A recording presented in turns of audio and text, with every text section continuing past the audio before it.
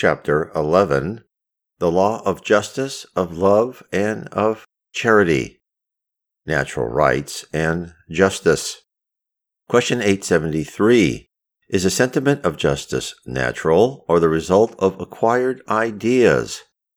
And the answer, it is so natural that your feeling spontaneously revolts at the idea of an injustice. Moral progress undoubtedly develops this sentiment, but it does not create it. God has placed in it the heart of man, and for this reason you often find, among simple and primitive people, notions of justice more exact than those of others who are possessed of a larger amount of knowledge. Question 874. If justice be a law of nature, how is it that men understand it so differently, and that the same thing appears just to one and unjust to another? And the answer, it is because your passions often mingle with this sentiment and debase it, as they do with the greater part of the natural sentiments, causing you to see things from a false point of view. Question 875. How should justice be defined? And the answer, justice consists in respect for the rights of others. Follow-up question, what determines those rights? Two things, human law and natural law. Men having made laws in harmony with their character and habits, those laws have established rights that have varied with the progress of enlightenment. Your laws at this day, though still far from perfect, no longer consecrate what were considered as rights in the Middle Ages. Those rights which appeared to you monstrous appeared just and natural at that epoch. The rights established by men are not, therefore, always conformable with justice. Moreover, they only regulate certain social relations, while in private life there are an immense number of acts that are submitted only to the tribunal of conscience. Question 876. Independent of the right established by human law, what is the basis of justice according to natural law? And the answer, Christ has told you, do unto others whatsoever you would that others should do unto you. God has placed in the heart of man, as the true rule of all justice, the desire which each of you feels to see his own rights respected. When uncertain as to what he should do in regard to his fellow creature in any given conjuncture, let each man ask himself what he would wish to have done to himself under the same circumstances. God could not give him a safer guide than his own conscience. Kardec adds, the true criterion of justice is, in fact, to desire for others what one would desire for oneself, not merely to desire for oneself what one would desire for others, which is not precisely the same thing, as it is not natural to desire harm for oneself. We are sure in taking our personal desires as a type of our conduct towards our neighbors, never to desire anything but good for them. In all ages and in all belief, man has always sought to reinforce his personal rights. The sublime peculiarity of the Christian religion is its taking of the personal right as the basis of the right of the neighbor. Question 877. Does the necessity of living in society impose any special obligations on mankind? And the answer, yes. And the first of these is to respect the right of others. He who respects those rights will always be just. In your world, where so many neglect to practice the law of justice, you have recourse to reprisals, and this causes trouble and confusion in human society. Social life gives rights and imposes corresponding duties. Question 878. Is it possible for a man to be under an illusion as to the extent of his rights? What is there that can show him their true limit? And the answer, the limit of the right which he would recognize on the part of his neighbor towards himself under similar circumstances and vice versa. Follow-up question. But if each attributes to himself the rights of his fellow creatures, what becomes of subordinate to superiors? Would not such a principle be anarchical and destructive of all power? And the answer, natural rights are the same for all men, from the smallest to the greatest. God has not fashioned some men from a finer clay than others, and all are equal in his sight. Natural rights are eternal. The rights which men have established perish with his institutions, but each man feels distinctly his strength or his weakness, and will always be conscious of a sort of deference towards him whose wisdom or virtue entitles him to respect. It is important to mention this, in order that those who think themselves superior may know what are the duties that will give them the right to deference. There will be no insubordination when authority shall be attributed only to superior wisdom. Question 879. What would be the character of the man who should practice justice in all its purity? And the answer, he would be truly righteous, after the example of Jesus, for he would practice the love of the neighbor and charity, without which there can be no real justice. Rights of property, robbery. Question 880. Which is the first of all the natural rights of man? And the answer, the right to live, and therefore no one has the right to take the life of his fellow creature or to do anything that may compromise his personal existence. Question 881. Does the right to live give to man the right to amass the means of living in order that he may repose when no longer able to work?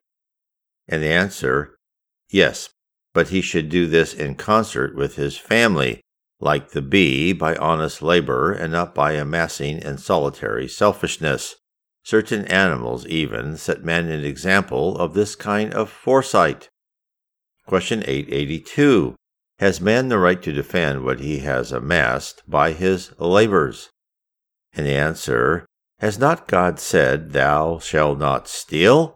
And did not Jesus say, Render unto Caesar the things that are Caesar's?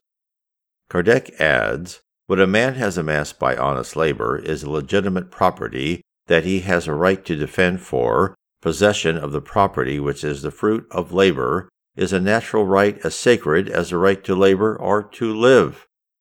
Question 883. Is the desire to possess natural to man? And the answer, yes, but when it is simply for himself and for his personal satisfaction, it is selfishness. Follow-up question, but is not the desire to possess a legitimate one, since he who has enough to live upon is not a burden to others? And the answer, some men are insatiable and accumulate without benefit to anyone, merely to satisfy their passions. Do you suppose that this can be pleasing to God? He, on the contrary, who amasses through his labor in order to have the means of assisting his fellow creatures, practices the law of love and of charity, and his labor receives the blessing of God. Question 884. What is the characteristic of legitimate property? And the answer, no property is legitimate unless acquired without injury to others. Kardec adds, the law of love and justice, forbidding us to do to others what we would not that others should do to us, implicitly condemns every means of acquiring which would be contrary to that law. Question 885. Is the right of property unlimited? And the answer, everything that has been legitimately acquired is undoubtedly a property, but as we have said, human legislation, being imperfect, frequently sets up conventional rights opposed to natural justice. For this reason, men reform their laws in proportion as progress is accomplished, and as they obtain a better notion of justice. What appears right in one century appears barbarous in another. Charity and love of the neighbor. Question 886. What is the true meaning of the word charity as employed by Jesus? And the answer, benevolence for everyone, indulgence for the imperfections of others, forgiveness of injuries. Kardec adds, love and charity are the complement of the law of justice, for to love our neighbor is to do him all the good in our power, all that we should wish to have done to ourselves. Charity, according to Jesus, is not restricted to almsgiving, but embraces all our relations with our fellow men, whether our inferiors are equals or our superiors. It prescribes indulgence on our part, because we need the same ourselves.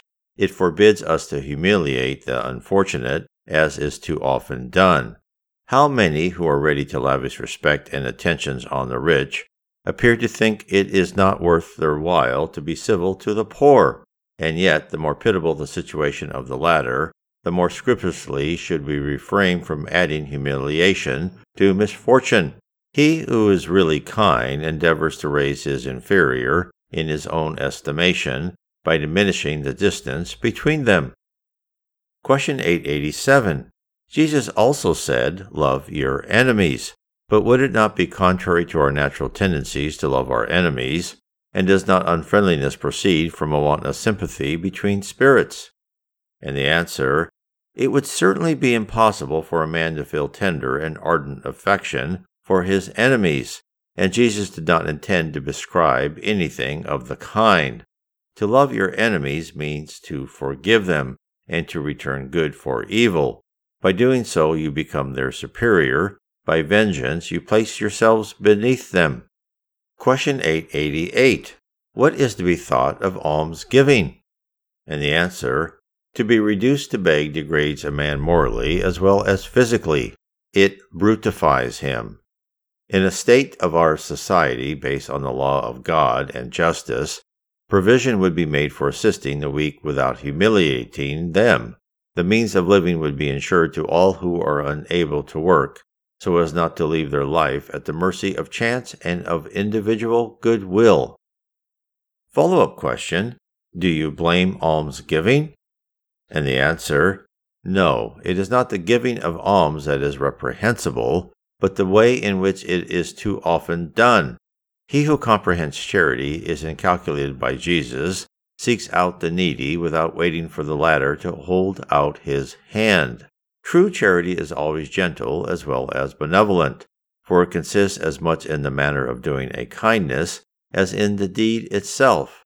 A service, if delicately rendered, has a double value, but if rendered with haughtiness, though want may compel its acceptance, the recipient's heart is not touched by it. Remember also that ostentation destroys in the sight of God the merit of beneficence. Jesus has said, "Not let your left hand know what your right hand does," teaching you by this injunction not to tarnish charity by pride and vanity. You must distinguish between almsgiving, properly so called, and beneficence. The most necessitous is not always he who begs by the wayside. Many who are really poor are restrained from begging by the dread of humiliation, and suffer silently and in secret. He who is really humane seeks out this hidden misery and relieves it without ostentation. Love one another, such is the divine law by which God governs all the worlds of the universe. Love is the law of attraction for living and organized beings. Attraction is the law of love for inorganic matter. Never lose sight of the fact that every spirit, whatever his degree of advancement, or his situation in reincarnation, or in erraticity, is always placed between a superior who guides and improves him, and an inferior towards whom he has the same duties to fulfill. Be therefore charitable, not merely by the cold bestowal of a coin on the mendicant who ventures to beg it of you, but by seeking out the poverty that hides itself from view. Be indulgent for the defects of those about you. Instead of despising the ignorant and the vicious, instruct them and make them better. Be gentle and benevolent to your inferiors. Be the same for the humblest creatures of the lower reigns, and you will have obeyed the law of God. This was presented by St. Vincent de Paul. Question 889. Are there not men who are reduced to beggary through their own fault? And the answer, undoubtedly there are. But if a sound moral education had taught them to practice the law of God, they would not have fallen into the excesses which have caused their ruin. It is mainly through the generalization of such education that the improvement of your globe will be ultimately accomplished. Maternal and filial affection. Question 890. Is maternal affection a virtue, or is it an instinctive feeling common to men and to animals? And the answer, it is both. Nature has endowed the mother with the love of her offspring in order to ensure their preservation. Among the animals, maternal affection is limited to the supply of their material needs. It ceases when this care is no longer needed. In the human race, it lasts throughout life and assumes a character of unselfish devotion that raises it to the rank of a virtue. It even survives death and follows the career of the child from beyond the grave. You see, therefore, that there is in this affection, as it exists in man, something more than as it exists among the animals. Question 891. Since material affection is a natural sentiment, why is it that mothers often hate their children, and even in some cases before their birth? And the answer, the absence of maternal affection is sometimes a trial chosen by the spirit of the child, or an expiation for him if he had been a bad father, a bad mother, or a bad son in some previous existence. In all cases, a bad mother can only be the incarnation of a bad spirit who seeks to throw obstacles in the path of the child in order to make him succumb in the trial he has chosen. But such a violation of the laws of nature will not remain unpunished, and the spirit of the child will be rewarded for surmounting the obstacles thus thrown in his way. Question 892. When parents have children who cause them sorrow, are they not excusable for not feeling for them the same tenderness they would have felt had their conduct been different? And the answer, no, for the training of their children is a task that has been confided to them, and their mission is to make every possible effort to bring them back into the right road. Besides, the sorrows of parents are often the consequence of the bad habits they have allowed their children to contract from the cradle, a reaping of the evil harvest of what they have themselves sown the seeds. For those interested in learning more about Spiritism, you can find the entire The Spirits book on PDF. Look up Allan Kardec /PDF on your favorite search engine. If you wish to explore more about the levels of heaven and the attributes of a spirit and the future of earth, I suggest you read my series of 3 books, starting with Heaven and Below, next Spirits and the Spirit Universe, and the 3rd book, How Spirits Guide Us. God bless.